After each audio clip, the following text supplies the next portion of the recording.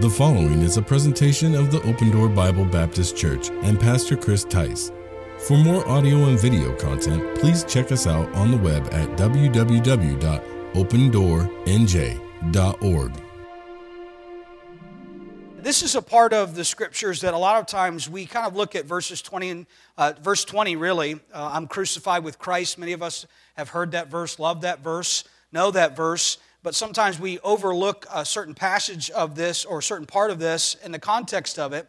And the climax of Paul's speech to Peter in front of them all, if you see verse 14, Paul is coming, he's correcting Peter for his hypocrisy. And we talked about last week the fact that we all suffer from this thing of hypocrisy, all of us, in our lives. And we need to be corrected often by the gospel. And in verse 16, I want you to look at this. This is kind of the key verse of this section, where Paul says, knowing that a man is not justified by the works of the law.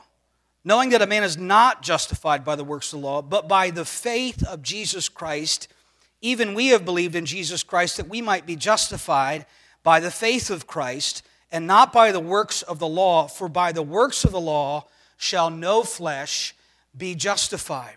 And so if you look at this, justification, or to be justified by faith, is really central to the Christian faith. It is Paul's kind of nutshell summary of what the gospel actually is, to be justified by faith.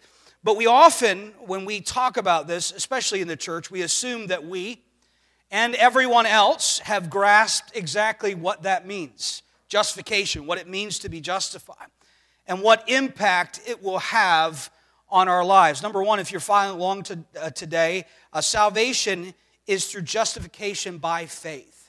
Justification by faith. That's how we're saved. We're justified by faith. And so a lot of times what we'll say is we assume that people understand what this means. Sometimes we often forget to spell out what we mustn't assume. But since we see here that even the apostle, like Peter, needs to be reminded, needs to be explained, needed to learn more about what it means to be justified, it's likely that we need that too. So I want you to look at first here that we should connect really this concept of justification by faith with Paul's controversy here with Peter. Essentially, the dispute was about cleanliness. Remember, Peter was not sitting with the Gentiles. He was not fellowshipping with the Gentiles because some Jews showed up, and the process in the Jewish faith for fellowshipping together was that everyone sitting together at the table needed to be clean. They needed to be clean in order to fellowship with each other, and what they ate was supposed to be clean. If you can remember, Peter got a revelation from the Lord that the things that at one time were unclean were now made clean through the gospel. And what a picture that is of us. We at one time were unclean or unacceptable to fellowship with God, but now, through the Lord Jesus Christ, have been made acceptable for fellowship. We have been, what the Bible says, we have been made clean through the gospel of the Lord Jesus Christ. And so as we look at this together, notice he says here that they were at one time fellowshipping together, and then all of a sudden these Jews show up and Peter stops fellowshipping. And essentially this dispute, again, is about cleanliness. Jews did not eat with Gentiles because they were unclean, and you had to be clean to worship God. And so just simply to be justified is to be acceptable for fellowship with God. To be justified is to be acceptable for fellowship with God. I want you to think about that this morning. Because I've been justified, I can now fellowship with God. I can spend time with God. In my life, daily, I can spend time with God. Today, we've come to spend time with one another as we spend time with God. But how many know that we have a daily fellowship with God because we have been justified by faith? That should change our lives, shouldn't it? Shouldn't it change your life and mine that we spend time with God every day? And the time we spend with God is not so much like when we make a declaration, God, I'm opening up your word. Devotions are important, but sometimes we have this very compartmentalized view of what it means to spend time with God. Truly, our fellowship is with God, and our fellowship with God is not supposed to stop. We're supposed to remain in continual fellowship with God for the rest of our lives as believers. In other words, because of Christ, we never are out of Jesus' presence. We are always in the presence of God through the Lord Jesus Christ, because Christ is literally at the right hand of the throne of God. He is in the presence of God for us. And so our fellowship, our access to God is through Jesus. And because Jesus is seated there, we are secure in His finished work, and we are ever in the presence of God. I'm with you. I want to have what we would call and ask for often when we come together as a church. God, we want your presence. But the truth is, all of us, if we've been saved, are in the presence of God through the Lord Jesus Christ. Sometimes we make our fellowship with God about what we do. We make our fellowship with God about other things. To be justified is to be acceptable for fellowship with God. Why does Paul switch terms? He switches to this word justification, because it has a legal reference. It provides a different perspective on our salvation in Christ. The opposite of clean is polluted. But cleansing isn't sufficient to convey what Christ does for us. He didn't just cleanse us from our sins. That's a wonderful truth about what happens when we come into a relationship with God. We are cleansed from our sins, but that is not all that happened. We weren't just clean from our sins. Cleanliness alone suggests that God accepts us because Christ cleaned us. And He got rid of our sinful thoughts, and He got rid of our sinful habits. So we become acceptable to God by actually becoming righteous in our attitudes and our actions. But justification means that in Christ, though we were actually sinners, we are not under condemnation. I want you to think about that.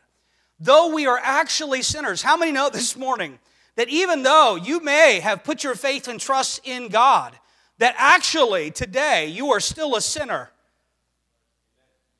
How many have realized that? Isn't it sometimes it causes hypocrisy in the church when we come together and pretend like none of us are sinners? You're in good company today. The one speaking to you is a sinner. I'm speaking to a crowd of sinners. But our righteousness has nothing to do with the fact that we became righteous through our works, through our actions. We didn't stop sinning, and so God accepted us. That's not what happened at all. This didn't even happen. He didn't cleanse us from our sins, and then that is what we became now. Because we are clean, we're acceptable. Because what happens when we go and sin again? What happens when does our acceptableness to God, our right standing with God? That's why Paul changes to this legal word, justification, because he wants to declare to us something that does not change, that is unalterable with the position of the Christian in Christ. No matter what happens, because of this transaction, because of what Jesus has done, nothing can change our standing before God.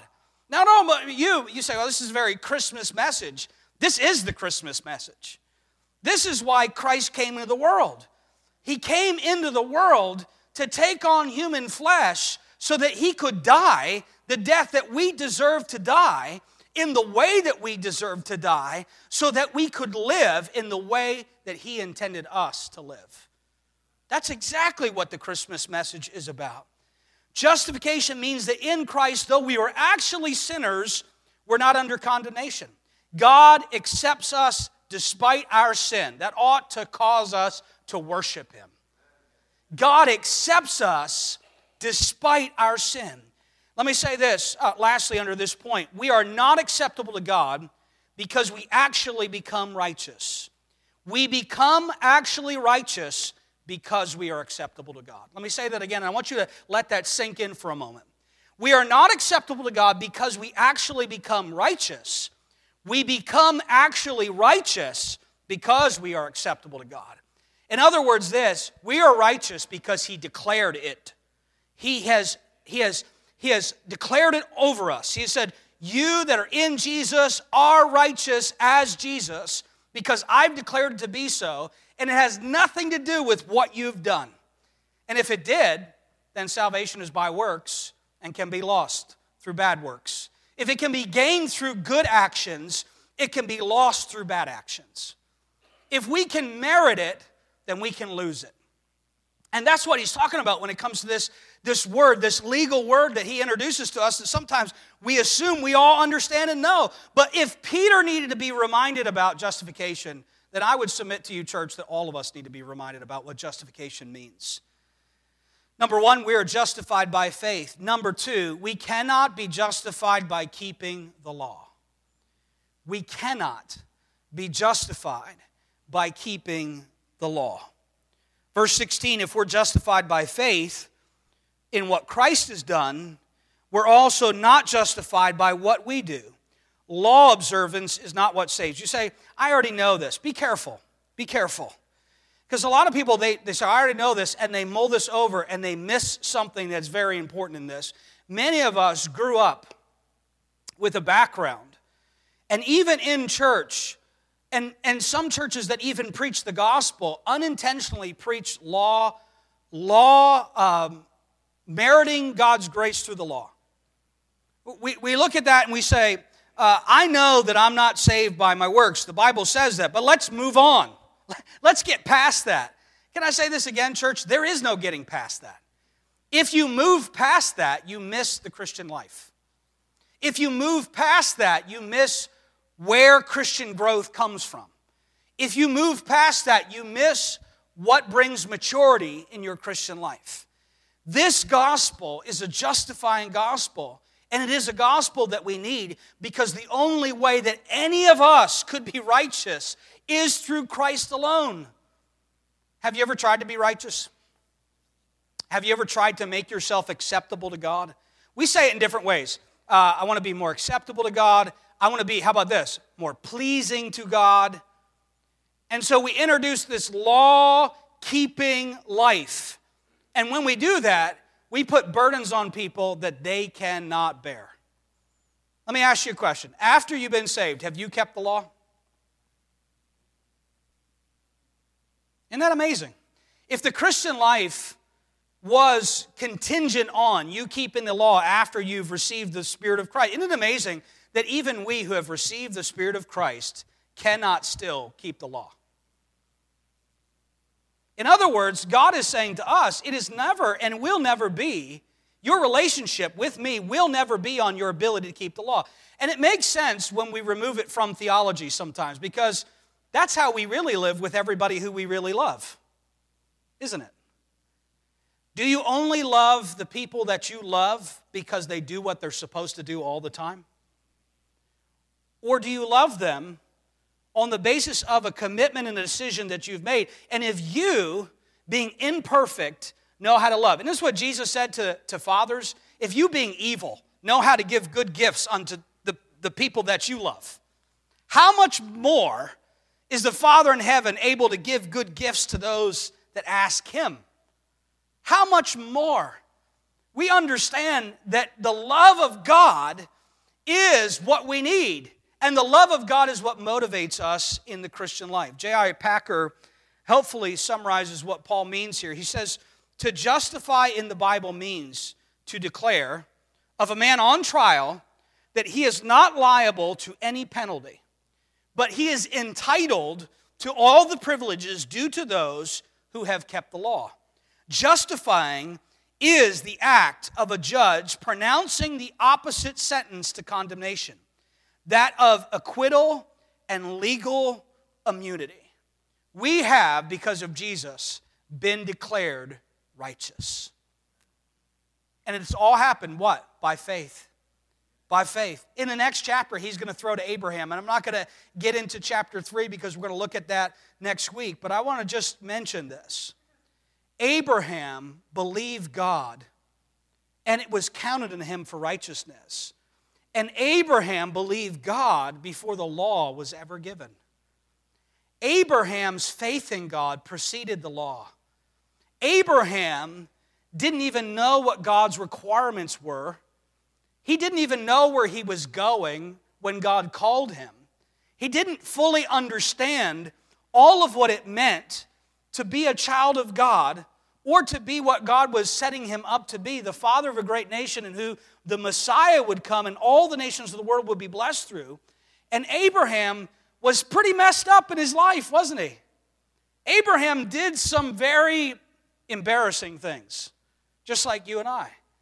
But Abraham's righteousness was not tied up in how he lived or what he did. His righteousness was fully in God. It was by faith. He believed God. And so it's not by observing the law. What does it mean? What it does mean here, that Paul died to the law as a way of being saved. And let me just say this. We cannot be justified by keeping the law, but this doesn't mean we no longer obey the law. This doesn't mean that we no longer obey the law. I want you to think about that, because this is often what a legalist is afraid of. A legalist will say this: if we tell people that salvation is by grace alone, that the Christian life and sanctification is in Christ alone, apart from our works, if we say that, then people will go out and live how they want to live. And how do we keep people under control? How do we control people? And so religion seeks to launch out and control people's lives for fear that people won't be saved if they don't live that Christian life. That's the wrong way. That's the wrong way. That is not the motivation of the Christian life. If we're justified by faith in what Christ has done, we're also not justified by what we do. Law observance is not what saves. And Paul says, verse 19, through the law I died to the law. What he doesn't mean is that we no longer obey the law of God at all. Consider all the rest of Paul's writings. Doesn't he tell Christians that they need to obey the law? Doesn't he tell the Corinthians that sexual immorality is wrong? And doesn't he base this on what Genesis says about marriage? He says that in 1 Corinthians chapter 6. He goes back to the Old Testament and he says the reason why sexual immorality is wrong is because God made sex for the marriage relationship alone. And in the marriage relationship, sex is okay.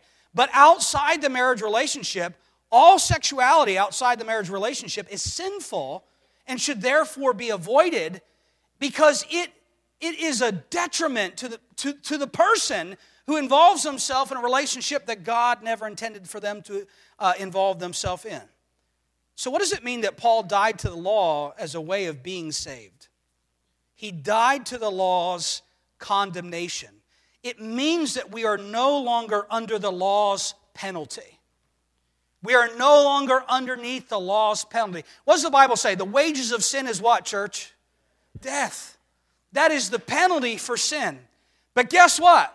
Because of Christ, we are no longer under that penalty. There is therefore now no condemnation to those that are in Jesus Christ. We were condemned already, the Bible says. We were dead in our trespasses and sins. We were under the wrath of God and the penalty of our sin, because all of us in the world are together without excuse. There's none of us that's done good. There's none of us that's righteous, not a single one of us. And none of us can stand before God and declare acceptability to God or enter into fellowship with God through the merit of our own life, because all of our self-righteousness is filthy, even the things that we've sought to do through religion. Paul understands this fully. If we're not justified by the law but by Christ, then the law can't condemn us.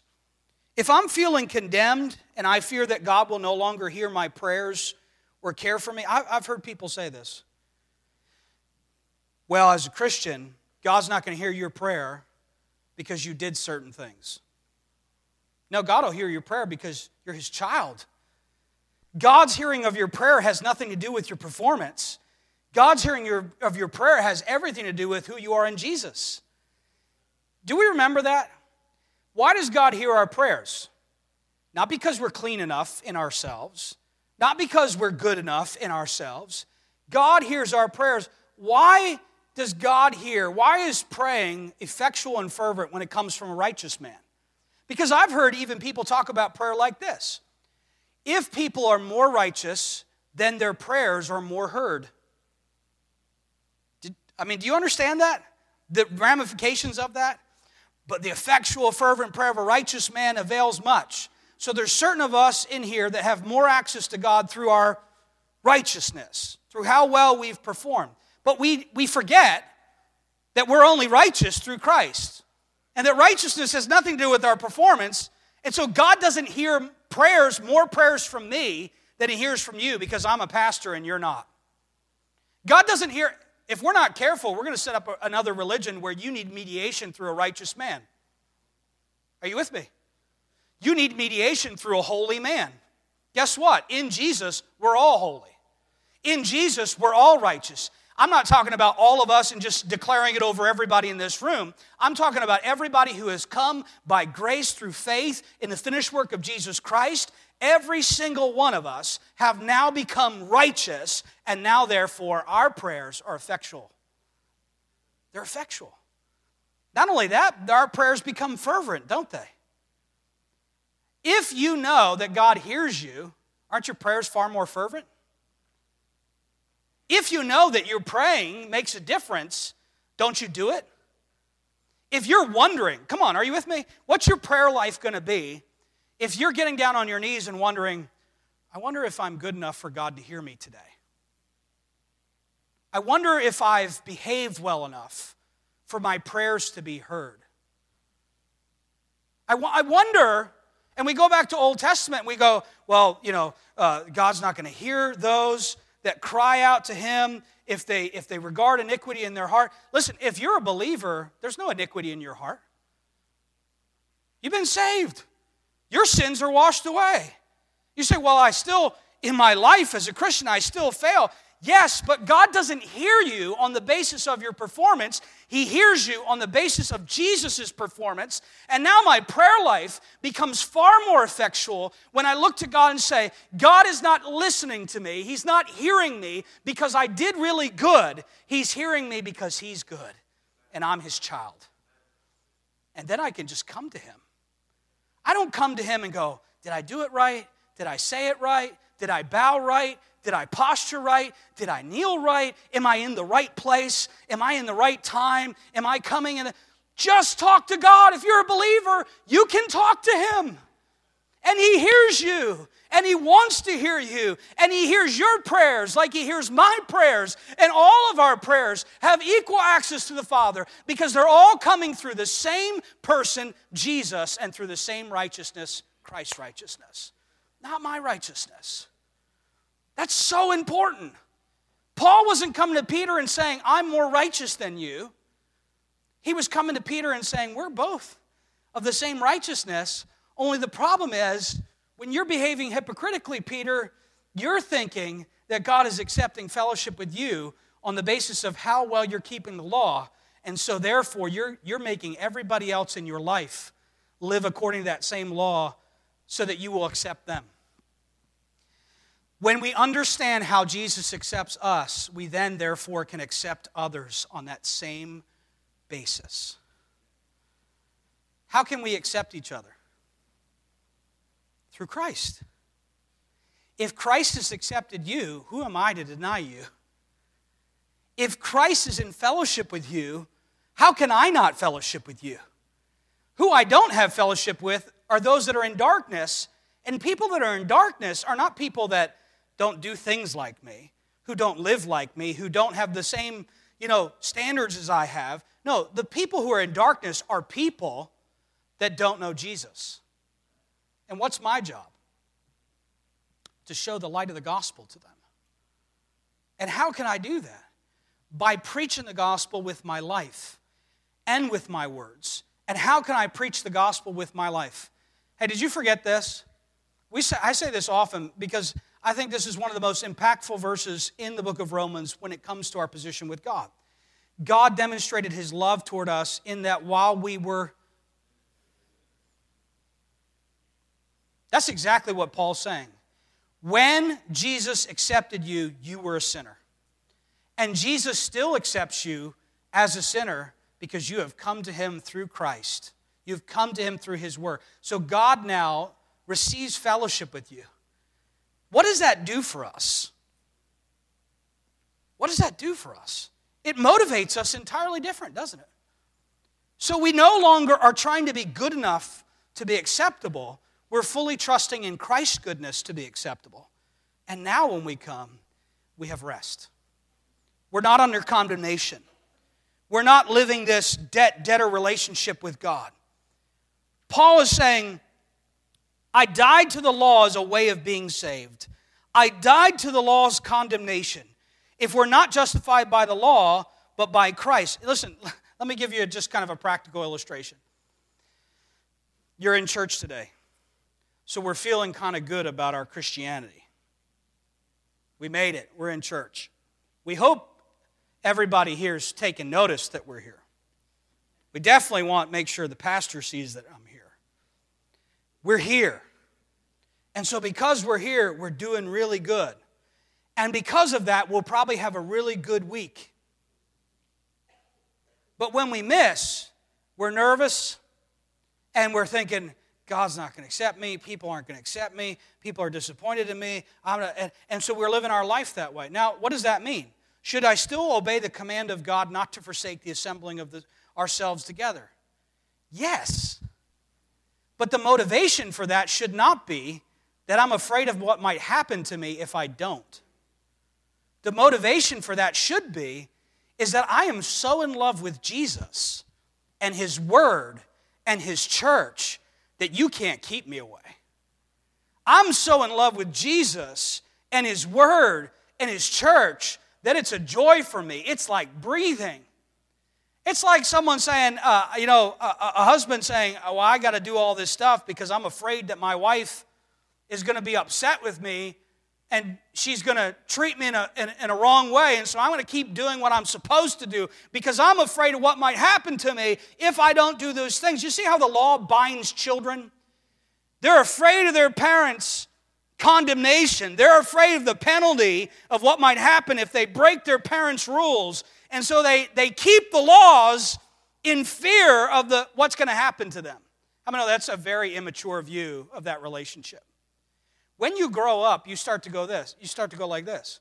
My parents had these laws because they loved me. My parents had these laws because they wanted to protect me. I'm thankful at the end of the day that I had parents that loved me and wanted to protect me. And now my motivation for being in a relationship with them is not law-keeping, it's love-giving. It's that I love them because they love me. But I didn't understand their love through the law. I understood their love through their sacrifice. How many understood you had good parents and they sacrificed a lot so that you could be here? And now you understand their love through their sacrifice, not through all the laws. Anybody can have laws. The laws condemn us. The laws tell us that we can't keep them. The law, what is it? When I look into the law, what does it show me? That I'm condemned. But when I look into the face of Christ, I can see that I'm loved and that He was condemned for me, that He was bruised for my transgressions. He was wounded for my transgressions. He was bruised for my iniquities. He took the chastisement that I should have took. He took that on Himself, and by His stripes I'm healed. So I don't live like an abused child. I live like a loved child.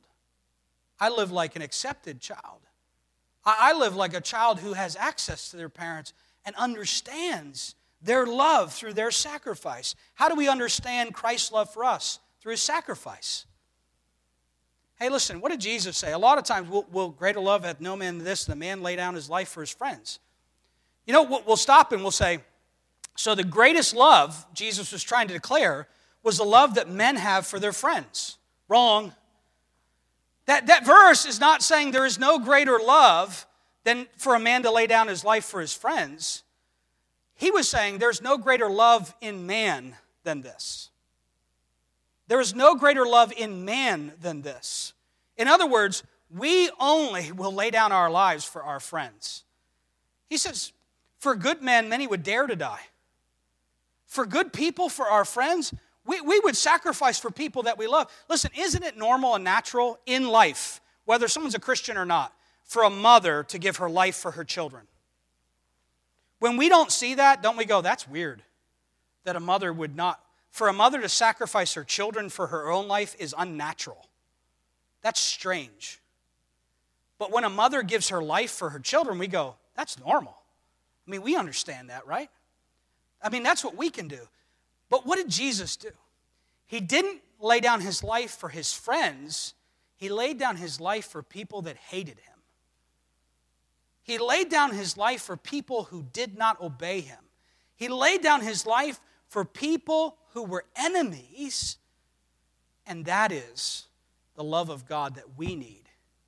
Because if not, we'll just go through life loving those that love us, being kind to those that are kind to us. And some people live their Christian life that way.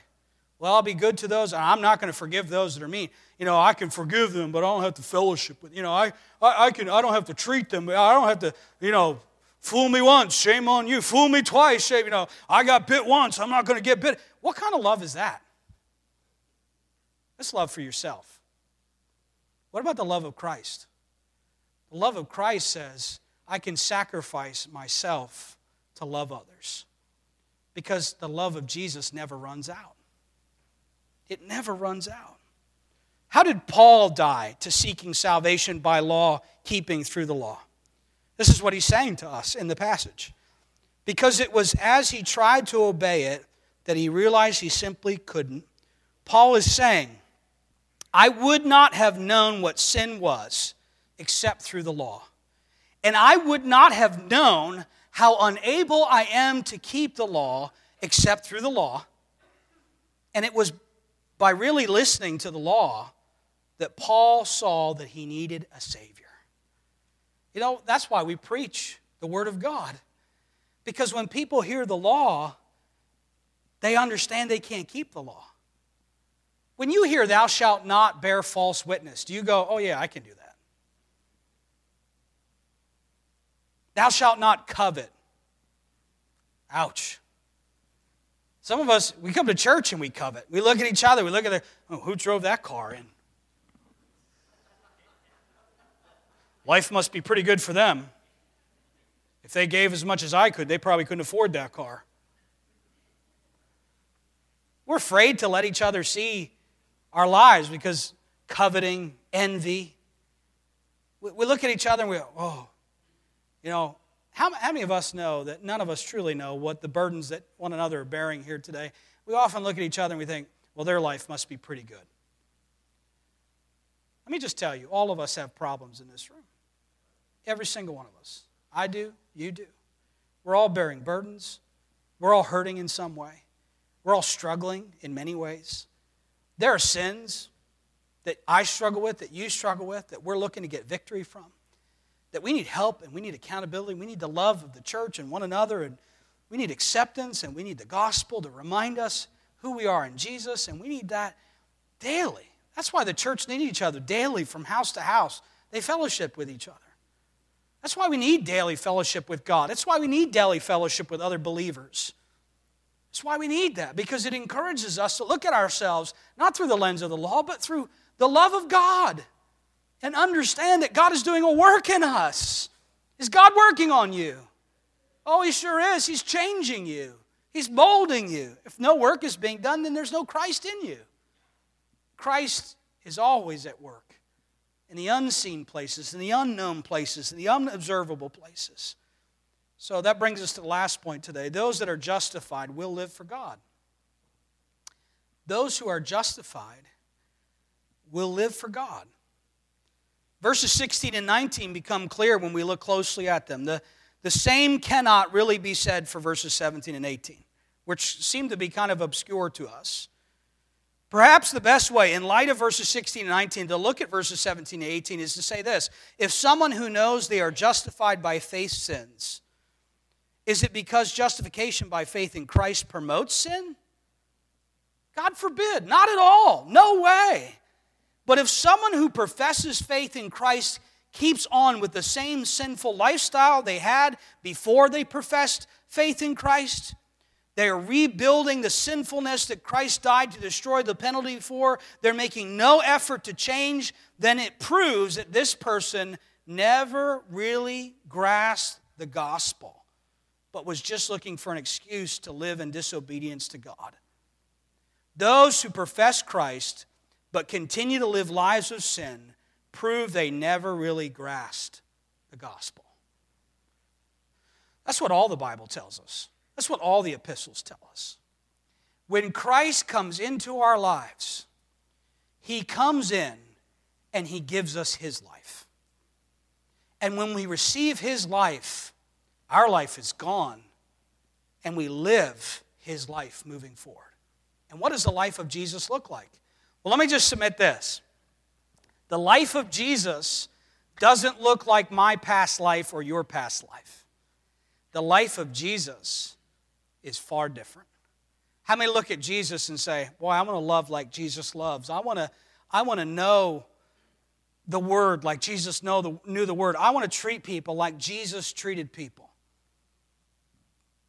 I want to have answers like Jesus had answers. I want to have kindness and patience and meekness like Jesus had meekness. In Christ, by His Spirit, you can. And that is exactly what Jesus came to give to us. See, this is not salvation. Let me just be clear. God, forgive me of my sins. Come into my heart. Save me. Okay, I'm good. Now I'm going to heaven. I'm not going to hell. Now I can live without being afraid of that the way I want to live. That is not salvation. That's not salvation. It's not grace when I say I've been given an unmerited favor from God, forgiveness from God, acceptance from God, love from God. Now I'm going to take all of that and I'm going to go live how I wanted to live before without Jesus, now having Jesus. You didn't grasp the gospel then, friend. You just didn't grasp it. You were looking for kind of like this consequence-free life. How many have figured out that life is not consequence-free? How many figured that out? You can choose what you want to do, but how many figured out you cannot pick your consequences? You can. I mean, all of us can make choices. We all have free will. We can make our choices, but we cannot choose the consequences to those choices. Consequences will come. Be not deceived. God is not mocked. For whatsoever man soweth, that shall he also reap. You cannot live a life of sin, spreading in your life seeds of sinfulness and wickedness and lust and idolatry and living in that way, and then come in on Sunday and pray for crop failure. God, please help all the seeds that I've sown in my life not to grow. That is not the Christian life. The Christian life is putting away those seeds and receiving what the gospel gives us and going out and spreading that. The fruit of God's Spirit is love and joy and peace and long-suffering and gentleness and goodness and faith and meekness. You can't turn over a new leaf. You can't adopt new habits and new friends and new locations. These are just short-term, symptom-dealing problems. And listen, religion can help you break the addictions of alcoholism. Religion can help you break the addictions. Any kind of like outside addiction, religion can truly help you with that. They can give you new habits and new friends and good things to do. But only Christ can take away your desire for it. I don't know about you, but what I want is I want the desire to go away. I don't want to love myself and my sin anymore. I want to love Jesus. I want to love His will. I want to love His Word. And a lot of times we look at life, the Christian life, and this is why sometimes when people preach the gospel, they'll say this: if you love Jesus, raise your hand. If you want to receive Jesus, raise your hand. If you want to ask Jesus into your heart, raise your hand. Have you ever prayed and asked Jesus to come into your heart to forgive your sins? Ask anybody religious that believes in Jesus. They've done it 1,000 times. That's not the gospel. The gospel is what Paul is declaring in verse number 20. I am crucified with Christ. Who I am is dead with Christ. And now, because Christ is risen, I'm risen. I have been resurrected. I've been born again. And even though before in my life, listen to Paul. Did Paul do things for God before he came to know Christ? We could nod our head and say yes, but the true answer is no. Nothing that Paul did before Jesus was actually for God. It was all for himself. It was just labeled for God. How many know religion labels self-living for God? I am living to get for me acceptance. I'm living to get for me righteousness. I'm living to get for me. Paul was living this religious life of works really for himself. Listen to his resume. Who was greater in the Jewish sect? Who was greater? I was the greatest of the great. I did the most, but I hated the church, and I persecuted the church, and I hurt people, and I did all of this for God. Did he really do it for God? Is that what God wanted him to do? No way. And that's what Jesus showed up to tell Paul. Paul, you're doing all this for yourself. This isn't for me. This isn't my life. This isn't what I died for. You don't even know me, Paul. See, a lot of religious people think they know God and they're doing things for God, but they don't even know God. And until Jesus Christ shows up in your life and he comes along that road, listen, and shows you your life apart from him and how depraved it is and how destitute it is and how dead it is, you can't receive what he has for you because you don't understand it and you don't grasp it. And what God is trying to do is not make it more complicated. He's trying to make it easier. Religion makes the gospel complicated. But what Jesus came to do is simple. He said, listen, you deserve to die. You sinned. We all know that we've sinned. If you're not ready, listen, if you are not ready to admit, if you don't see it in your own life, if you don't see how sinful you are, then let me say this, you're not ready to receive Christ. Don't pray a prayer. Don't do it. You're not ready to receive Christ. You're not going to get false hope through a prayer. It's not going to give you the hope that you need. It's not going to give you the life that you need. Only Christ can change your life. And if you don't think your life needs any changing, then you're not ready for the gospel. I pray that you will be. I pray that God will help you to see that. I pray that God will move on your heart and show you how much you need him. But listen, you're not going to pray a prayer and go, I'm done. I don't need the gospel anymore. No, we're not done. We're never done. The life that I now live, I live by the faith of the Son of God. I don't live by the works of the Son of God. I live by the faith of the Son of God. The just shall live by faith. You know how we grow? We trust God. That's how we grow. We trust God. Anybody reading the Bible like me this week and you go, I don't really understand all of that. Maybe it's just me. Anybody like me who read? Like, what? Or how about this? Even worse, you understand it and you go, I don't really see myself like that.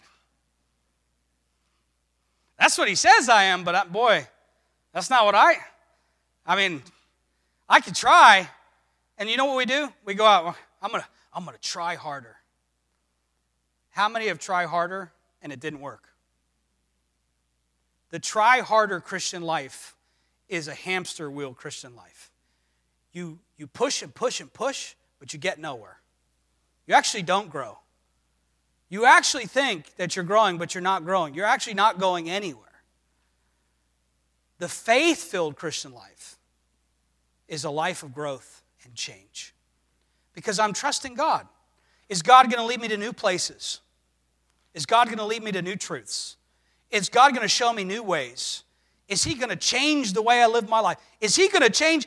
In 5 years, am I going to look at the person in the mirror? Listen, some of us, we've been saved a number of years and we think, now I've arrived, nothing's going to change from here on out. Those kind of people scare me. Oh, I haven't changed in 20 years. Well, maybe if you read the Bible, you'll start changing. It's a scary place when we get to the place where we won't change anymore. Are there things in your life that need to be made more like Jesus' life? Is the life that you're living now lived by faith in the Son of God who loved you and gave himself for you? When we receive the gospel by faith, we are born again to simply live for Christ who loved us and gave himself for us. Think about that. That's the last point on the page there.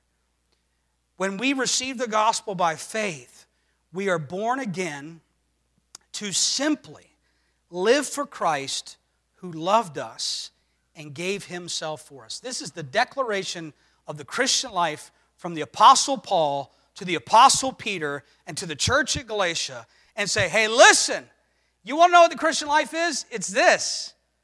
You're not alive anymore. You were crucified with Christ. It's not your way anymore. It's Christ's way. The law itself showed me that I could not ever make myself acceptable through it, so I stopped living to it. I died to it as my Savior. Though I obeyed God before, it was simply to get something from Him. It was for my own sake. Now I obey Him simply for Him. I now live for Him. Well, this helps us to make sense and understand the life-changing implications of the verse, don't they? There's an apparent tension in these two verses. Paul says, I no longer live, and then he says, the life I live. But this tension describes the way we should see our lives as Christians. In verse 20, on its own, it would suggest that we just sit back and let Christ give us the power to live rightly. But verse 21 alone would have me do it all together by ourselves. Look at verse 21. I do not frustrate the grace of God. If righteousness has come by the law, then Christ is dead in vain. But notice together, it's a restatement. Verse 20 is a restatement of verse 14. We need to live in our lives in line with the truth of the gospel. Now that Christ's life is my life, Christ's past is my past, I am in Christ, verse 17, which means that I am as free from condemnation before God as if I had already died and been judged, and as if I had paid the debt myself, and I am loved by God as if I had lived the life that Christ lived. So, it is not me that lives, but Christ. It's a triumphant reminder that though we ourselves are sinners, in Jesus we are righteous. And then he follows up with verse 21. You still with me? Look at the Bible. Now when I live my life, and now when I make my choices and do my work, I do so remembering who I am by faith in Christ who loved me so much. That inner dynamic for living the Christian life is right here. Only when I see myself as completely loved and holy in Christ will I have the power to repent with joy, to conquer my fears, and obey the one who did this all for me. It's worth remembering that Paul is still speaking to Peter. It's worth remembering that, because a lot of times we divorce that verse from its context just to say, because we love verse 20 so much that we forget what he's saying and who he's saying it to. He finishes by reminding Peter that the Christian life is about living in line with the gospel. Notice that was the beginning of the passage. Verse 14, when I saw that they were not living in line with the gospel, I said to them. This is what was the whole point of the correction. After all, if at any point, in any way, righteousness could be gained through the law, Christ died for nothing. Verse 21. Christ will do everything for you or nothing. Christ will do everything for you or nothing. It's all Christ or it's nothing. You cannot take part of the gospel and part of religion and put them together. You cannot add to the gospel. Anything out of the gospel makes it no gospel. Imagine that your house were burning down, but your whole family had escaped. And I said to you, let me show you how much I love you. And I ran into that house and I died. What a tragic, pointless waste of life. Why run into a burning house where there's nobody to save? If your family's already safe, I'm not showing you any great heroic act by running into the burning house and dying for you. But now imagine that your house was on fire and one of your children was still in there. And I said to you, let me show you how much I love you. And I ran into the flames and saved your child, but I died myself. You would think, look how much that man loved me.